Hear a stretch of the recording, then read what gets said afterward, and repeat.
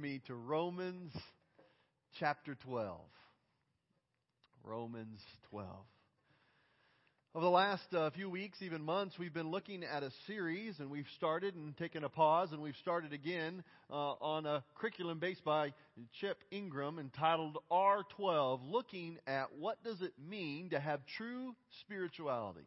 R standing for Romans 12, the 12th chapter, and we've been looking at what a real Christian, a true Christian possesses, how they live, how they act, can be found in this chapter. And when we look to see how it applies in so many areas of our life. And tonight, we're going to look at how a Romans 12 Christian, a Christian based in the things of God, will respond when evil is thrown at them. We're going to look once again at an Old Testament real-life story and how it goes hand in hand with what's happening in Romans chapter 12. But before we do, I want to look at the key text in which tonight is founded in, and this is Romans chapter 12, looking at verse 14 through 21. Now, I'm going to read it as slow as I possibly can because I want you to begin to chew on this and begin to look for some things that stand out for you. And I have a pattern of this with some brothers throughout the week. We do this weekly and looking at a passage of Scripture and looking for an observation and begin to see what leaps out to us. And I think we can have some of that tonight. So read along with me. You read silently. I'll read aloud. Romans 12, starting at verse 14. Bless those who persecute you. Bless and do not curse. Rejoice with those who rejoice. Mourn with those who mourn. Live in harmony with one another. Do not be proud, but be willing to associate with people of low position.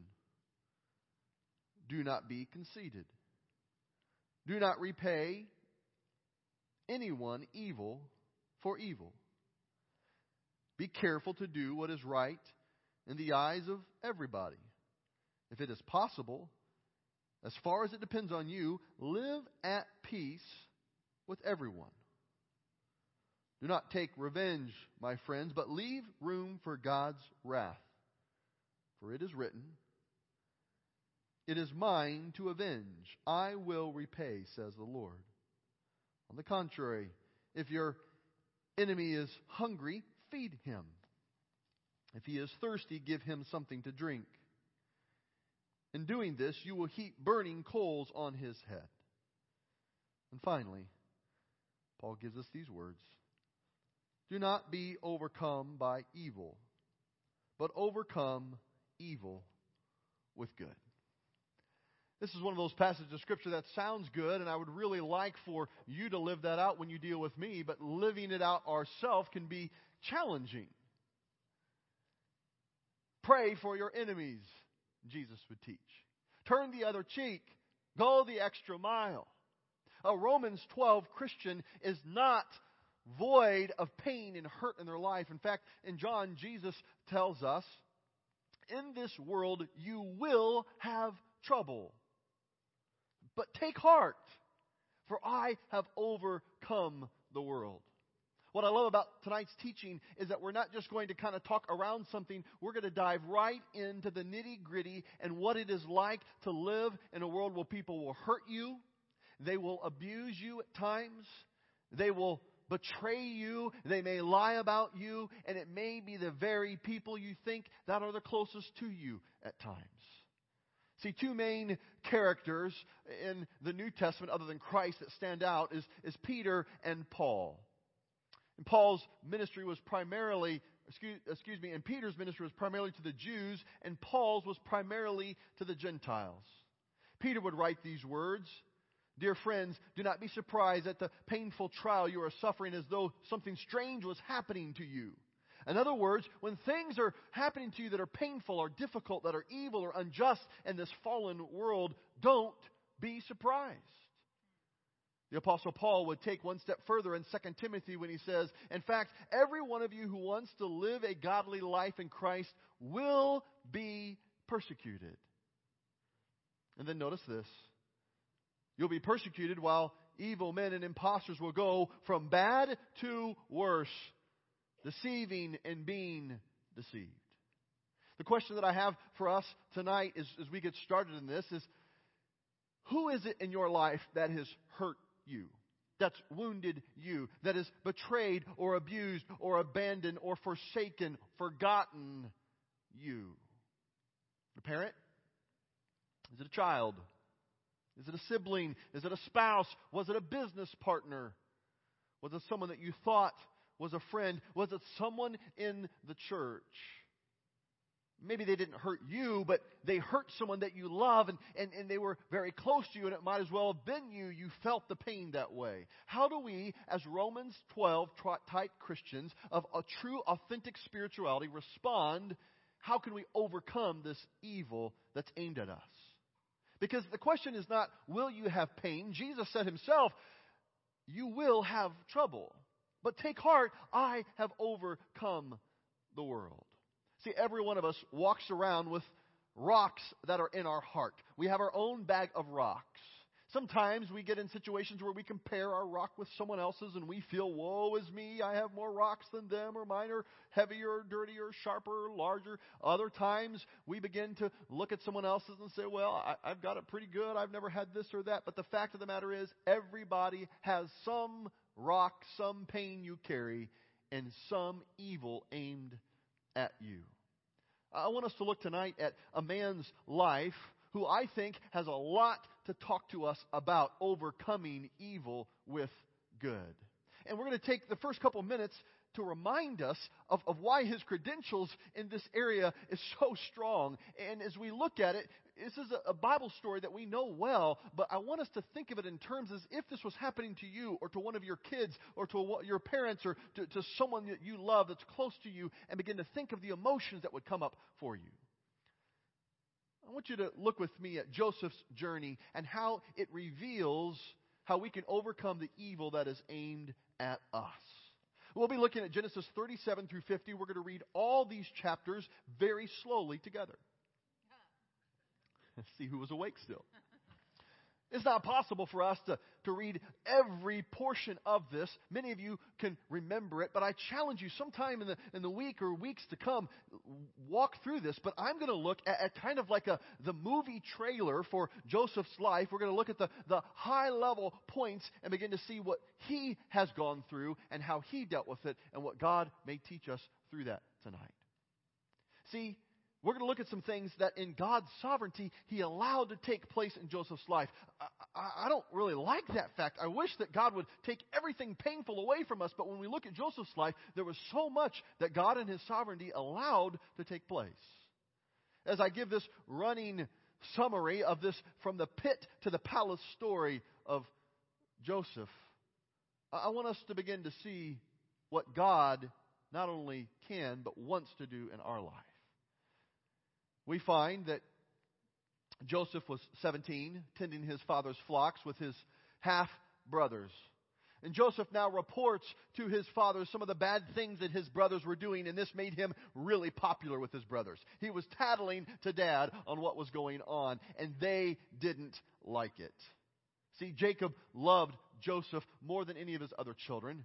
This was a recipe for disaster. He was partial to Joseph, and everyone knew it. He gave Joseph this fine coat or robe of many colors to just highlight how much he loved him in comparison to the others. At least that's how the brothers took it.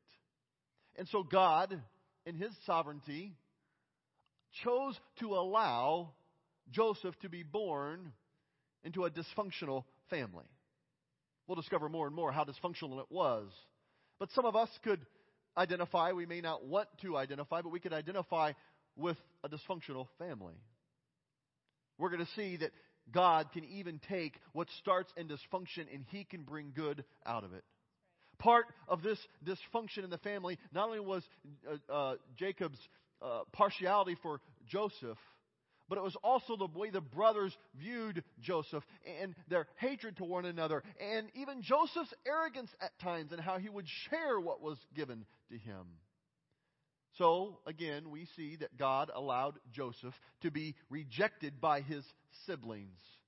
This dysfunction played out in rejection from his own family. One day, Jacob sends Joseph out to check on his brothers, and his brothers see him coming from a distance. You know the story. And they say, let's kill him. And one gracious brother, the gracious brother says, let's don't kill him, let's just throw him in a pit. You know you're in trouble when your most gracious family member settles for not killing you, but just throwing you in a pit. As they put Joseph in the pit, there was a caravan of foreigners traveling by, and they decide, as long as we're going to get rid of our brother, we might as well make some money on him. And they sell him into slavery, into this traveling caravan. So God, in His sovereignty, allowed Joseph to be abandoned to a foreign land. Imagine that you're 17, or imagine your 17-year-old or your grandchildren who may be 17, who was abandoned by their family to a foreign land. Joseph doesn't know the culture. He doesn't know the language. He doesn't know the gods that they have. He doesn't know their customs. And he goes from being this privileged Mr. Center of the universe in his world to a slave. When he gets to this foreign land, he is this slave auction's dream as they are auctioning off this new person, and Potiphar is there. He's the head of the secret service for the king of Egypt, and he buys Joseph. So again, we find God in His sovereignty allowing Joseph to be sold into slavery, or at least it so seems. Joseph, he has some unique abilities. He has two key strengths that stand out that we read about, we find in the text. One, God has given him the ability to interpret dreams. That will come later. But also, he had the ability to administrate. He was a gifted administrator. This guy just got administration. He was a strategic thinker who knew how to implement a strategic plan. And so Potiphar watches how God used his hand on Joseph, and everything that Joseph put his hand to seemed to succeed. So Potiphar eventually turns more and more responsibility over to Joseph, and he begins to run Joseph's affairs and run the workers of the house, the slaves of the house, and run the house for him. So even though Joseph is in slavery, it appears that things are getting better and better.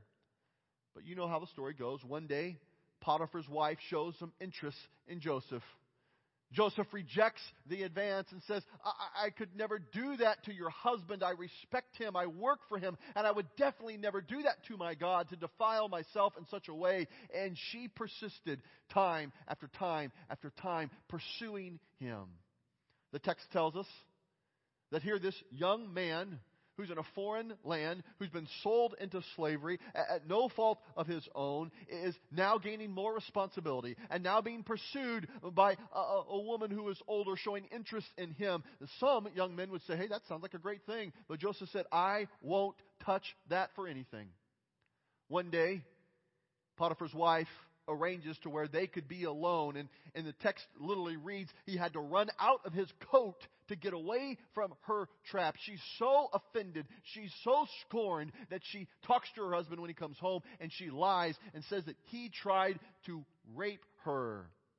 And so we now see that God in His sovereignty appears to allow Joseph to be falsely accused of rape.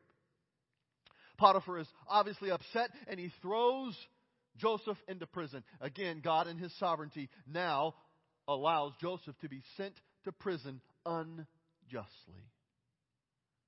Finally, he's forgotten by a friend. Here's what I'm going to have to ask you to take time and read the entire story. We cannot do justice to all these pieces, but here's the real fast, quick version. While in prison, he meets the cupbearer and the baker. Both have dreams, and the cupbearer comes to Joseph with his dream and says, Joseph, what does this mean? And Joseph says, in 3 days you'll be restored to your position. Then the baker comes to Joseph and says the same thing. What does this dream mean? Describes his dream, and he says, in 3 days you'll have your head cut off. You see, he could see what was happening because God had given him that gift of interpreting dreams. And when he did this, he says, I tell you these things, but don't forget about me. When you get out of here, tell the Pharaoh, tell the king that I don't deserve to be here. I've been falsely accused. Don't forget me. But it appears that God in His sovereignty allowed Joseph to be forgotten by the few friends he had. Now look at this guy who was born into a dysfunctional family. Look at this guy who was rejected. He was abandoned. He was sold into slavery, falsely accused, in prison, and now forgotten about. He knows a thing or two about evil being aimed at him. Well, let's just pause there for a minute. We started by thinking about who was it that has hurt you in your life. I know it's not a fun thing to talk about. My guess is probably nobody or very few came hoping that you could think about who's hurt you in your life. Thanks, Brady. I came Sunday night to be encouraged, and now you want me to think about who's hurt me. I'm not trying to open up wounds that have been healing, but the fact of the matter is, for many of us, we've carried these rocks in our heart for a long time, or there's people that we love who are close to us who carry rocks of pain in their life for a long, long time. And for us as Christians, there is a way for us to respond to evil with good. And I think before we can really take heart into what Joseph is going to teach us tonight, we need to see that he knows a thing or two about pain. He knows a thing or two about family pain. He knows a thing or two about being lied about. He knows a thing or two about having all kinds of pressure come against him at the wrong time, at the time when he should have been in his prime of his youth. All this was happening. All with the appearance that Almighty Sovereign God has allowed this to take place. See, most of us will go through unjust times at some point in our life. For many people, it breaks them. But for Joseph and for Romans 12 Christians, it has the opportunity to make us. Many people spend their entire life blaming the people who have hurt them, rehearsing the hurt over and over and over again, blaming God and everyone they can who seem to have a hand in at least allowing this to take place. It will eat them alive, even in ways that they're not aware of. But it doesn't have to stay that way. We can respond like Joseph did. We can respond like Romans 12 calls us to, the text that we just read at the beginning tonight. So here's the rest of the story that you know with Joseph. One day, Pharaoh had a dream and needs it interpreted, and finally Joseph is remembered. He was brought to Pharaoh. He interprets this dream, but this time he's not as arrogant as earlier with his brothers. He gives God all the glory. He helps save the land from famine. As we read on in the text, we find that he's lifted to this high place of honor, given the seat of second in command. He's even in leadership in ruling over his brothers. And he helps save his family and his people. See, the theme of Joseph's story that we read over and over again is that the Lord was with Joseph. The Lord was with Joseph in the dysfunctional family. The Lord was with Joseph in the pit. The Lord was with Joseph in slavery. The Lord was with Joseph in prison. The Lord was with Joseph time and time again. Had not left him. So now let's look, I think, at what could be some tools or help for us tonight. God, what would you have for me and for my friends through this passage of Scripture? Let's look at Joseph's response to the evil circumstances that he has. First, he survived. He learned and he adapted in the midst of his pain. Sometimes, in hard times, surviving seems like an impossibility. But the Lord was with him, and it's not something we should just push aside, that he existed through it. He held on and just survived with the help of the Lord through those times. His response to the evil circumstances was he just kept standing when he didn't know what else to do. He adapted.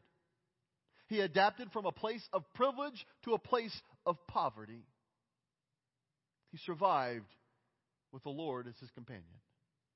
He not only survived, but the second thing we see in his response, he thrived. He used his gifts right where he was. He ended up being the head of Potiphar's house. He was given more responsibility. And in the prison, he used his gifts of interpreting dreams. He thrived. He used what he had where he was any way he could. It would have been easy for him to say, I'm not a slave. I'm the favorite son. I'm not going to do the dirty work. But he had gifts of administration, even here in this foreign land, in a place that I don't deserve to be. Lord, you are with me. I'm going to do what you've empowered me to do. He kept his eyes fixed on his commitment to God. He wasn't going to compromise in his commitment to God when Potiphar's wife came after him. But he thrived using his gifts right where he was.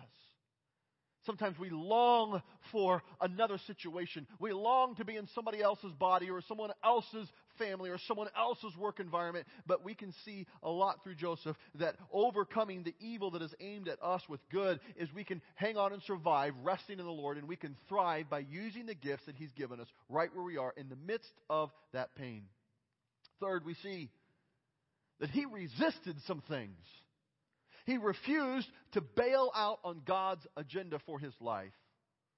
He refused the temptation from Potiphar's wife.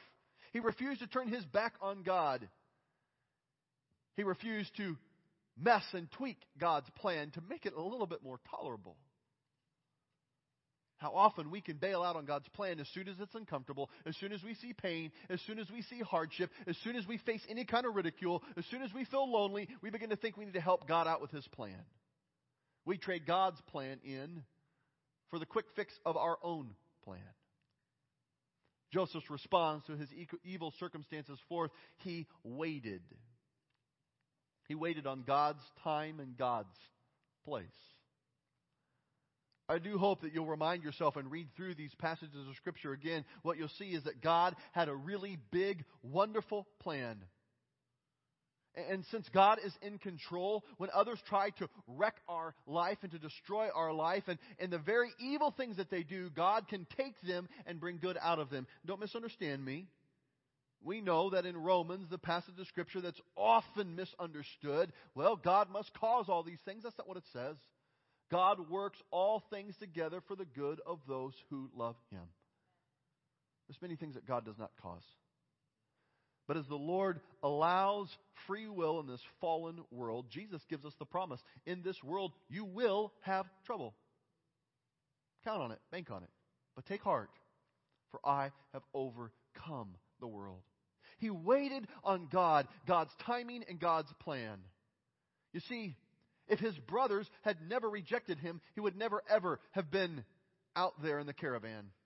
If the caravan was never taking him, he would never have been sold into slavery, and he would never have been to Potiphar's house. If he was never in Potiphar's house, he would never have been unjustly accused. If he had never been unjustly accused, he never would have been to prison. If he'd never been to prison, he wouldn't have been able to interpret the dreams and been recommended to Pharaoh. If he'd never ever been recommended to interpret Pharaoh's dreams, he never would have been recognized and lifted to a high place of authority. He never would have been able to help save his family and his people. And God took those 13 plus years of what must have seemed like total abandonment.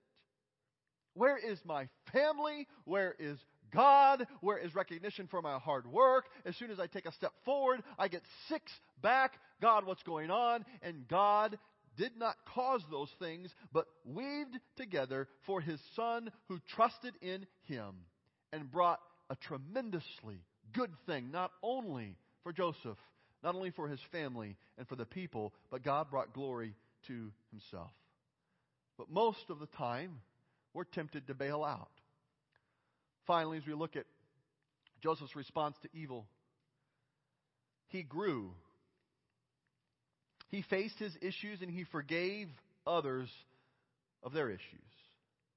He allowed this time of pain and evil that was aimed at him to be a time where he would grow. When you read the entire story as a whole, you see this change in Joseph.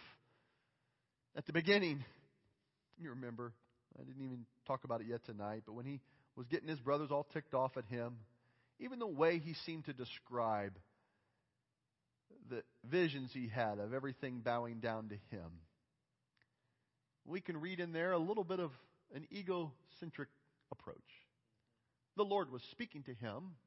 I believe he was giving the right message, but sometimes we can give the right message the wrong way, and we can begin to cause all kinds of problems to come on us. But the Lord is working on him. The Lord humbled him. And now he is quick to give God the glory. He also now is forgiving those who have hurt him. We also read that Joseph has 2 sons, 2 boys. And get this, he names his boys Manasseh and Ephraim. Manasseh means God has caused me to forget. And Ephraim means faithful, fruitful. Wow. Think of this. What God was doing in Joseph's life came out even in the naming of his own kids, the blessing, the line that was coming from him. God has caused me to forget the pain, and He is faithful to me, and He shows me the fruitful things that He is doing. We're always looking for God to change the situation, but sometimes God says, I'm going to allow this because I would rather change you than always change the situation for you. As we come to an end tonight, we can begin to now take the example that Joseph gave to us and really begin to lay our life on the template of God's Word. We're not trying to squeeze it into what we want to see, but we're saying, Lord, as I lay my pain, my hurt, my situation, my family's pain, hurt, their situation, would you begin to show me what I can do? So here's Joseph's secret to overcoming evil. It's threefold. It involved something that he knew. It involved something that he did. And something that he refused to do. Let's just take these piece by piece. What was it that he knew? He knew the fact that nothing happens by accident in our life. Somebody has willed or caused it into being. It's either decreed and caused by God, or God has allowed the evil, as Jesus said, in this world you'll have trouble, allowed it to take place. And see, we know that God will work all these things, even the evil things, for the good of those who love Him. If we live our life thinking of only this world, it will never make sense. It will never be fair. It will never be just. It will never be right. But if we live our life thinking of all eternity, God wants to do in this short life anything and allow anything to take place that will help us get closer to Him for the rest of all eternity. We can begin to see the blessings in that aspect. He knew that God had His best interest at heart. So what application could that have for you and me? What could we take for this? I think we could see that you and I, we are never stuck in the seat of a victim. I don't mean that you're never a victim. I don't mean that you never have evil aimed at you. In fact, it's quite the opposite. I promise that you will have that. If you've not had it yet, hang on. You're going to have it soon. Life brings that pain, but we don't have to play the role of the victim. We can allow God to make us better in the midst of that pain. That's what he knew. Joseph also did some things. What did he do? He blessed those who cursed him. The very people who were coming after him, he chose to bless them. You and I could live this out by saying, I will do good to those who hurt me. Talk about something that doesn't match the world around us. But Joseph isn't giving us instructions on how to be like our culture. He's given us instructions on how to overcome evil with good. Plain and simple, those who do evil, look for ways to do good to them. And finally, what he refused to do. He refused to take revenge. What would it be like for you and I to apply this and for us to choose to forgive, to release those who have hurt me, release them from retribution, the retribution that they deserve because Christ has released, has forgiven me of the same.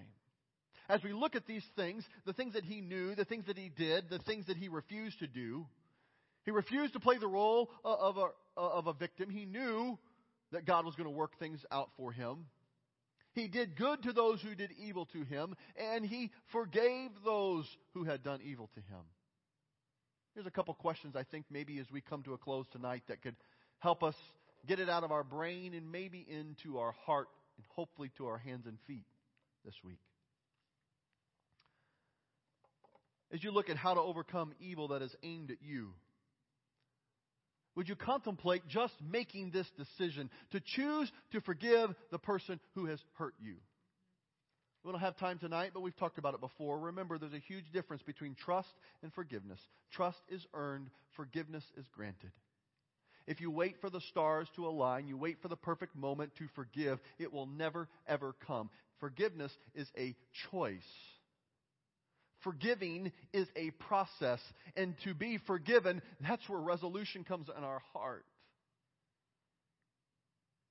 We could also make a decision to choose to pray daily for God to bless that person who has hurt us. Just take, I put 30 days. I don't want to do it. Just take 21 days. Just take 3 weeks. And don't pray at that person. You ever done that? God help Carrie. Be with her. Make sure she has justice come into her life. Pick on her because I can. We can pray at people, and that's not what this is about. But we can pray for people. Remember, prayer changes things, and one of those things is us and our heart. And when we begin to pray for them, the Lord begins to give release in our heart. Even for the people that are toughest for us to choose to forgive, I could choose to pray daily for them. It may honestly start with a little bit of praying at, but God, would you change my heart to pray for them? And third, I think this may even seem the toughest, but I think it comes sequentially. I'm first making the choice, and then I'm praying, letting God change my heart. And could I get to the place where I would do one act of kindness this week for that person who wounds me? Some of them may be dead and gone. Some of them may be many, many miles away. Could I speak kind about them? Could I send a letter or an email in a way that does not dig the knife in to make sure I get my 2 cents in, but just to be kind? Brady, you don't know my situation. You don't know what's happened to me. That just doesn't seem fair. It's not. In this world you will have trouble, but take heart. Not because it's going to be made even, but Jesus says He has overcome this world. That's right. Romans 12, verse 21. Do not be overcome by evil, but overcome evil with good. Heavenly Father, I thank You for the scripture that You've given us tonight. We look through the life of Paul and his suffering and the grace that You had given to him in his own life. We look at the words that Peter gives to us about what it means to persevere in times of suffering. We see that, Father, You've been a part of this from the very beginning, and You worked in Joseph's life, and for these many years of what seemed like tragic injustice, You worked even through those things that broke Your heart. You never left him. You were right there with him, and the Lord was with Joseph, it tells us. Would you begin to encourage my brother and sister here tonight that you have not fallen asleep? You know the pain, the hurt, the loneliness, the abandonment, the disease, the injustice that seems to grip our heart and our mind tonight. You know those who are close to us that maybe they feel it, and sometimes through proxy we feel it just as passionate. Lord, would You begin to remind us that not only are You there, and not only have You called us to overcome evil with good, but You are giving us the tools. So friend, if you're here tonight, I'm not going to ask you to stand up, though that's a good thing, or to come forward, though that's a good thing too. But I just ask you right now tonight,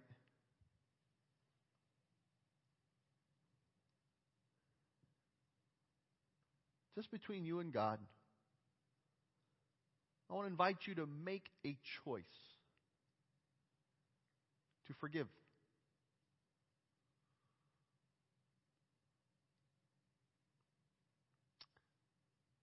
You may not be able to trust that person. That's a whole other thing. We talked about that.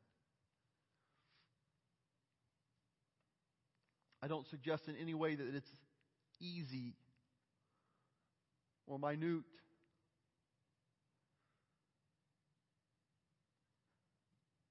But I just know what your Heavenly Father has in store for you and wants to empower you to do. as you make that choice, I want you just to imagine that your Heavenly Father is wrapping His arm around you, inviting you to talk to Him about that pain, about that person. Would you imagine that God is wanting to even place seeds of blessing in your heart for that person, the one who doesn't deserve it, the one who has brought so much hurt and pain into your life, reminding you of the grace He's given you. And God, would you begin to, over the next hours and days and weeks, give us the boldness as you change our heart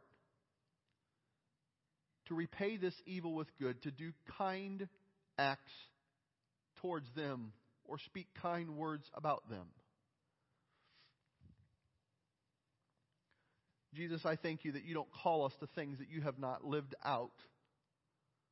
As you stand there before the authorities in the week of your crucifixion, lies, malice running rampant, you just took it for our sake. Lord, I pray that as we allow you to bring us through the pain of this world, would you get our eyes fixed on what you have overcome and what comes next? Thank you, Jesus, that you bring power in our life for very real things like this. It's in your name that we not only pray, but it's in your name we are dependent tonight. Amen and amen. Well, brothers and sisters, I want to thank you for your great attention to God's Word. I recognize in a message like this tonight, sometimes it brings up all kinds of stuff. We go, now what do I do? I encourage you, if you have a trusted friend, maybe in this room, maybe a phone call away or email away, reach out to them tonight and just let them know what God's beginning to do in your heart. If not, I challenge you to take some time and maybe jot down in a journal, type out on your iPad, your phone, in a notes section, some of the things that the Lord may be saying to you. Remember, you are not alone. We want to journey with you. Would you stand with me? As we take off tonight, I often, kind of in a halfway teasing way, ask you to find 6 people to give a hug to or whatever. I'm not going to put a number on that. But I would ask you this. And a night when we have been examining the pain that comes at us and evil that's aimed at us, would you be intentional as you walk out of this place and try to aim some good at someone around you? It may be a hug, a kind word. It may be a moment of encouragement. But see, one of the things that God gives us as tools to overcome this evil is His very essence oozing out of us onto one another. That's what this place of worship is all about.